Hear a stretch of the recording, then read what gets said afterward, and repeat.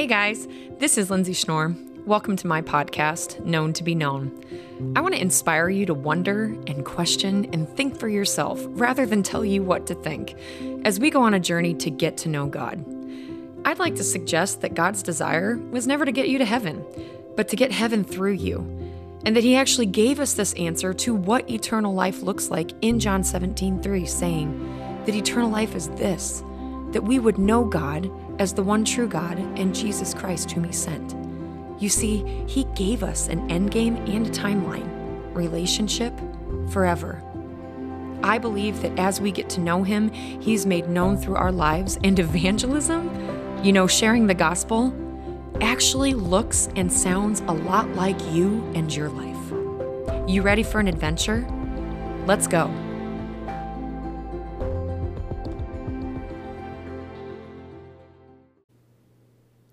Hello, friends. How is everybody doing today? We are going to take a little diversion from talking about hearing the voice of God and talk about what happens when life happens. This notion of, you can have things going perfectly well, all ordered, everything's great, and then something intersects. And what happens when life intersects? What do we do with those things? I haven't been on to record podcasts for the last few days because I had a life intersection. And with all the cool things that are going on in a busy schedule, I get told that I need surgery, and that kind of upends everything. You get news at work. You have relational news. Something happens with the kids. Someone breaks their arm. The things that we're not prepared for, the things that come up when people say that just life happens or, things happen. How do we actually maneuver these, and how do we do them well in a way that doesn't send you spiraling out of control or grasping at straws to try to then orchestrate back everything into your routine and expected rhythm? How do we look at these intersections at not being places to freak out, but what does it look like to come across the unknown? And how do we do that with God? Well, I'm going to talk to you about my experience because I'm finding in conversation this week particularly that maybe more than one person needs to have this conversation. I am going to take us, though, into the Bible. And we are going to read an excerpt that is probably not something that is uncommon for any of you, regardless of where you're at in belief or if you even read the Bible. And it is when Jesus walked on the water. I'm going to tell you right now, I have it written down and I don't even have the address, so you're going to have to do that on your own. But we're going to start here. Shortly before dawn, Jesus went out to them, walking on the lake. When the disciples saw Him walking on the lake, they were terrified. "It's a ghost," they said, and cried out in fear. But Jesus immediately said to them, "Take courage, it's I. Don't be afraid." "Lord, if it's you," Peter replied, "tell me to come to you on the water." "Come," He said. So Peter got down out of the boat, walked on the water, and came toward Jesus. Okay, so why this excerpt of Scripture?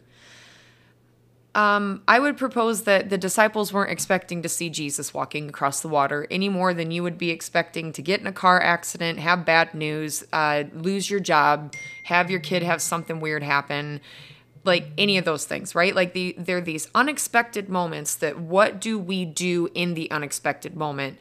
Do we recognize God, or do we cry out in fear? Do we put our trust in the circumstances around us? Do we become completely engulfed in the storm and the swirling of everything happening? Or do we keep our eyes fixed on Jesus? And I'm the first one to tell you this, it's not easy.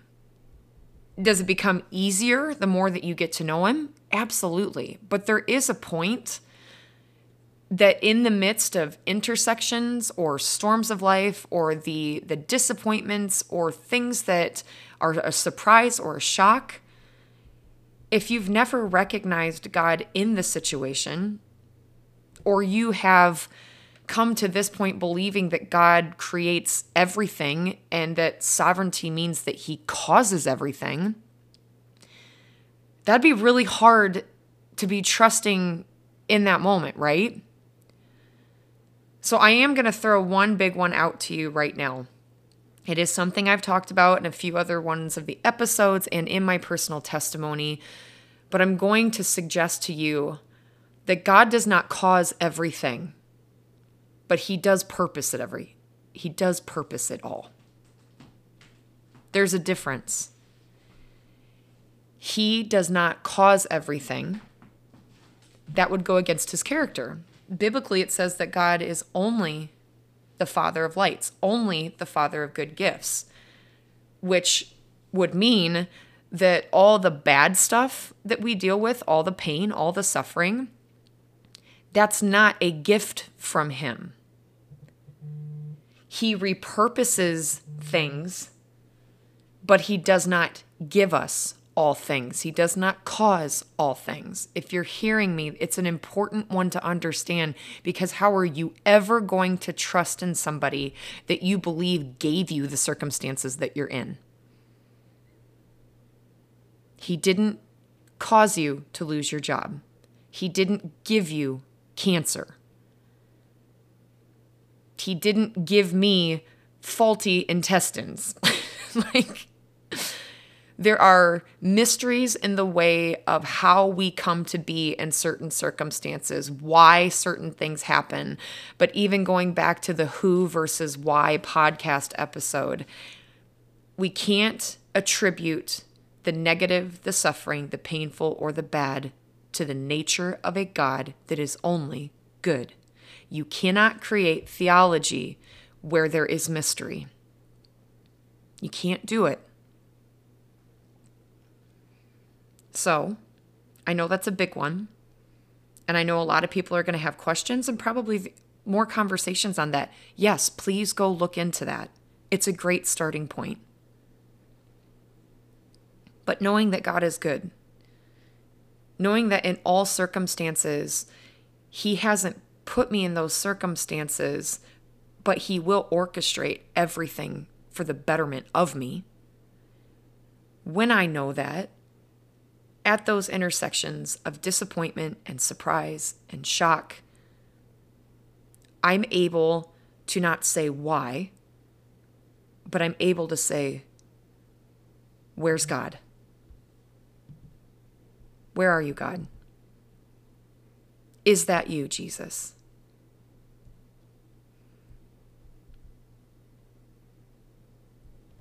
What do we do then, taking the scripture into consideration? Because I do believe that there's some applicable points then in talking through these particular intersections. When Jesus is walking towards everybody and there's this shocking moment in the middle of the storm, right? Like things are not going the way that they wanted them to go. They're not going well. And they're freaking out, which is funny considering when you start reading through the Gospels that they're hanging out with God and they are aware to an extent that it's God, and yet they're constantly questioning. I feel like that's a great encouragement because I know God, I love Jesus, and there's times when I struggle. I struggle with the whole, are you here? Where are you at? And what's going on? I think that's a normal part of relationship. My kids will even have freak out moments that they know that they're perfectly provided for, that their dad and I love them, and they'll have random moments that they just freak out at school and text us like the world's falling apart when they have forgotten that their parents have got them. God's an even better dad than I can be a mom to my kids. And it's okay knowing that my position in the relationship with the Lord is that I'm the kid. I don't actually have to have it together all the time. You don't have to have it together all the time. You can love Jesus and trust him and still in the midst of intersections and surprises and shocks, have a moment to say, where are you, Lord? That's okay. But what does Jesus give us as applicable life skills in this particular story? Well, I'm going to suggest to you what I pulled out of this. While the whole boat is deciding that it's a ghost that they're seeing, Peter actually recognizes that it's Jesus to some extent and says, can you call my name, Jesus? It's when he hears Jesus call his name that there is faith restored. Jesus says, take courage. It's me. Don't be afraid. I find this fascinating. Jesus says, take courage. It's me. Don't be afraid. When I am in a situation that I'm not prepared for, that is shocking, that doesn't fit within my rhythm or routine, Jesus tells me to take courage. Lindsay, choose courage right now and take it. It's available. You don't need to understand for security. Take courage. That's number one. Number two, recognize me. I'm here. It's me. Lindsay, identify where God is in the situation. And finally, number three, don't be afraid. Just don't be afraid. Easy, right? It's this very easy set of skills in any situation for life that is depicted beautifully in this story, because we know that after Peter has stepped out of the boat, once he doesn't have courage, releases courage, takes his eyes off of Jesus, isn't looking at where God is in the situation, and gets afraid, what happens? He sinks. He starts to sink. He becomes a victim to the circumstances instead of being a victor in the embrace of Jesus. We are created in the image of God, right? So I also think that's an interesting point to point out that it is common for most of us in any one of these situations to want to fight, right? There's the fight or flight response, but for the sake of just talking one line of communication, we're going to talk about fighters, okay? At least at some point in your life, I'm going to assume that you've chose to fight. When you're in that fight response, you go into do mode, right? Okay, what am I going to do? We'll take surgery for me again. I find out I have surgery coming up in a week, and what do I need to do? Okay, I need to have meals prepared for my family and rides prepared for my kids and people set up to take care of me so that all of the things are put together in a way that when this takes place, it's actually not going to upend everything because I've got it all under control, right? We want control. And I would suggest that when we're in relationship with God, who lives outside of time and actually has already orchestrated things that have happened in the future, that I can actually sit back, and I'm talking myself through this even as we're talking together, and say, oh, okay, this isn't a shock to God. His provision is perfect and unique to each day. So actually, where I want to scramble at control and putting all the pieces together right now in this instant so that everything fits my timeline and my order and my routine and the goodness of my plan, I can actually trust God. I can take courage, recognize that God is with me right here, right now, and not be afraid. P.S. Being afraid doesn't always look like cowering in a corner or having a panic attack or freaking out about something scary. I would suggest that sometimes fear comes in, and fear is the voice that says, you need to figure this out. This is on you. Everything's going to go down bad if you don't get this handled. where love, where trust says, I got this. Lindsay, you don't have to have this because I have this.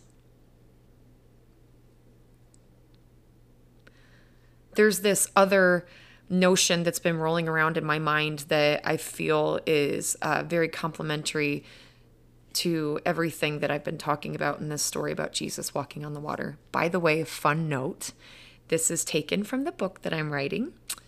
And one of my friends who has been helping to edit and listening to me over the last year process this, she actually was the one that plugged in the piece of saying this next portion is complementary to the take courage, recognize me, don't be afraid steps. Thanks, Debbie. So yes, there is a book coming. But I digress. We're back. Take courage. Recognize me. Don't be afraid. Do you know what the greatest truth in don't be afraid is? That I don't need to be braced for circumstances because I'm embraced by Jesus. I don't need to be braced against what's going to happen because I am embraced by Jesus. I'm going to say it a third time. You don't have to be braced for anything that could possibly happen to you because the impact of anything at any time is not to be absorbed by you. It is absorbed by the loving arms of your Father that says He is your fortress, He is your resting place, and you are hidden in His wings.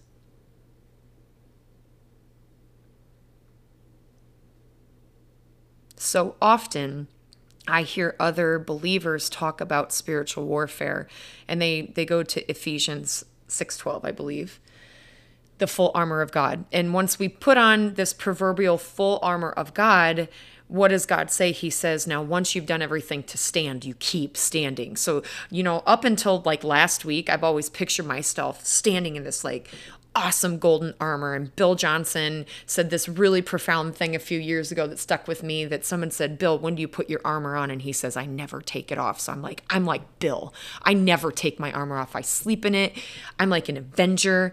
And anytime the enemy comes after me, man, I am braced to stand because my feet are founded in the scripture and in who Jesus is.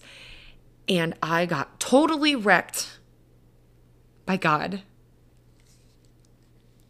when I had this entire perspective switch, that when you read through each portion of this armor that we are embodied in,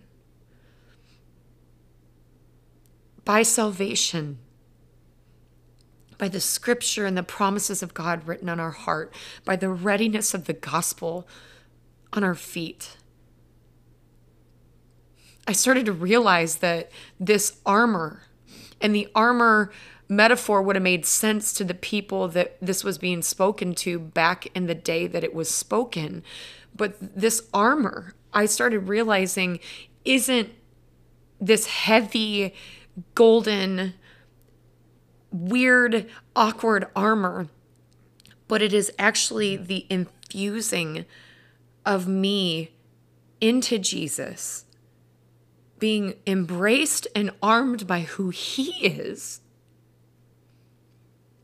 And that standing and continuing to stand would have little to nothing to do with me and everything to do with whom I am standing in, who I am embraced by.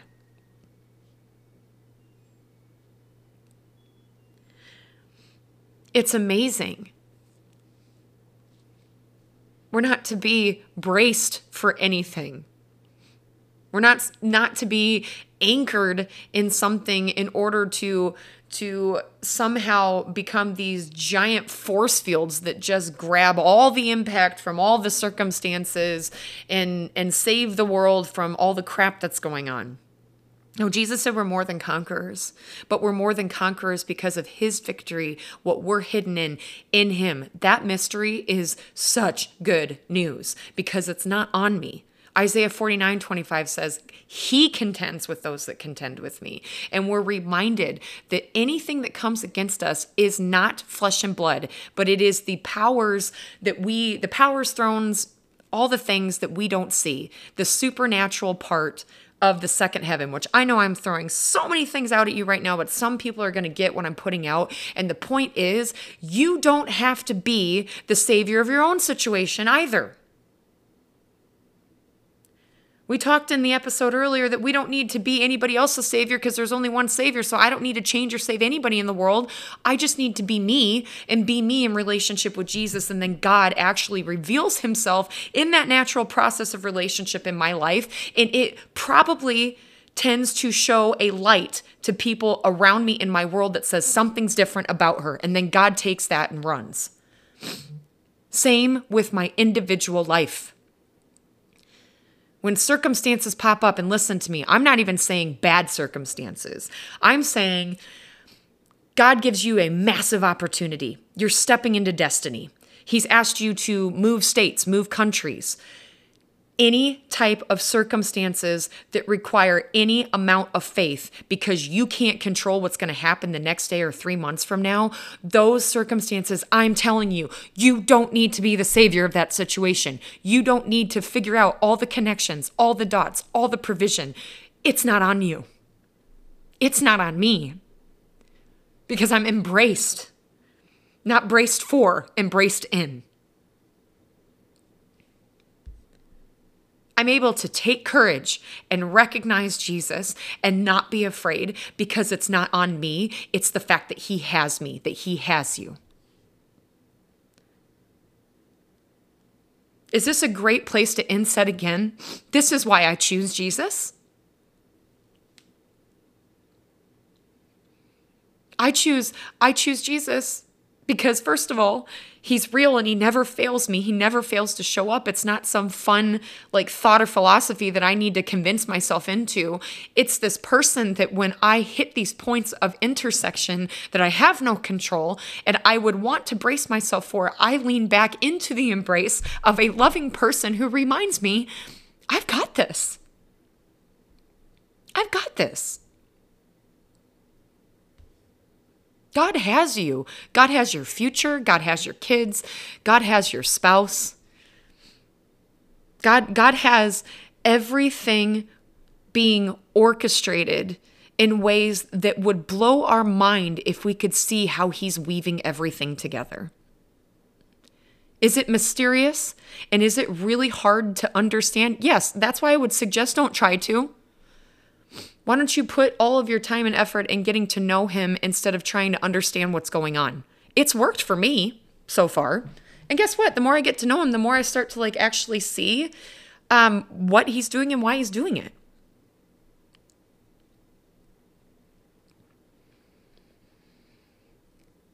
There is so much going on in anybody's life at any given time.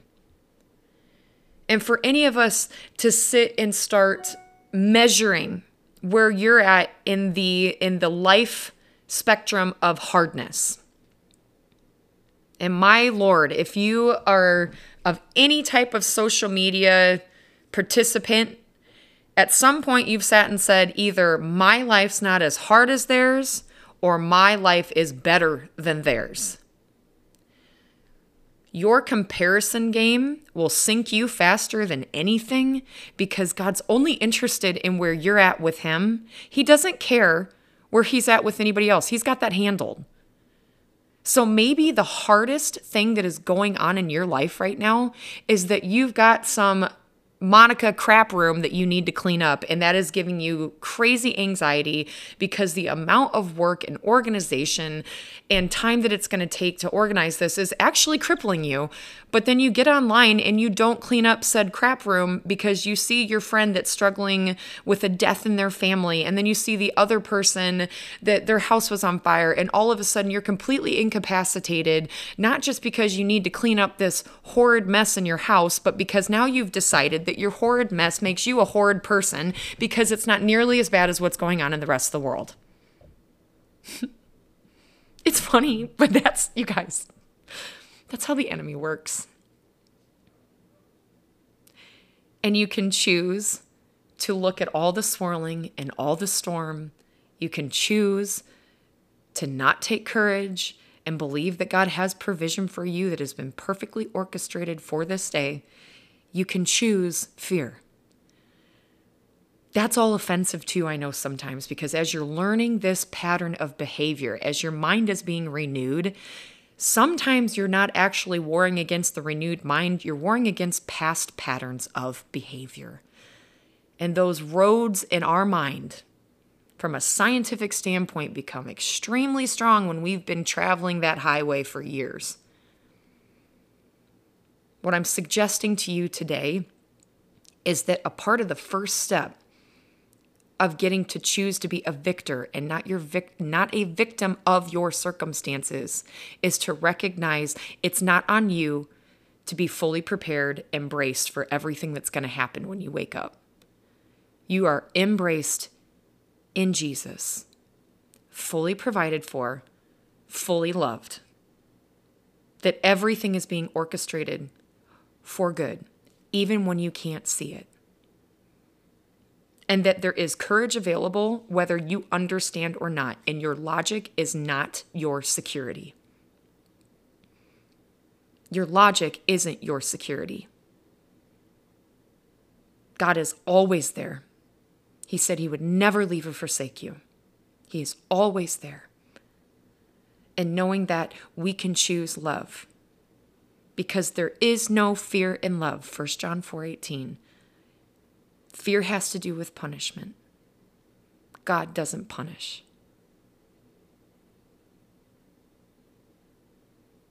So, a little bit longer of a message today.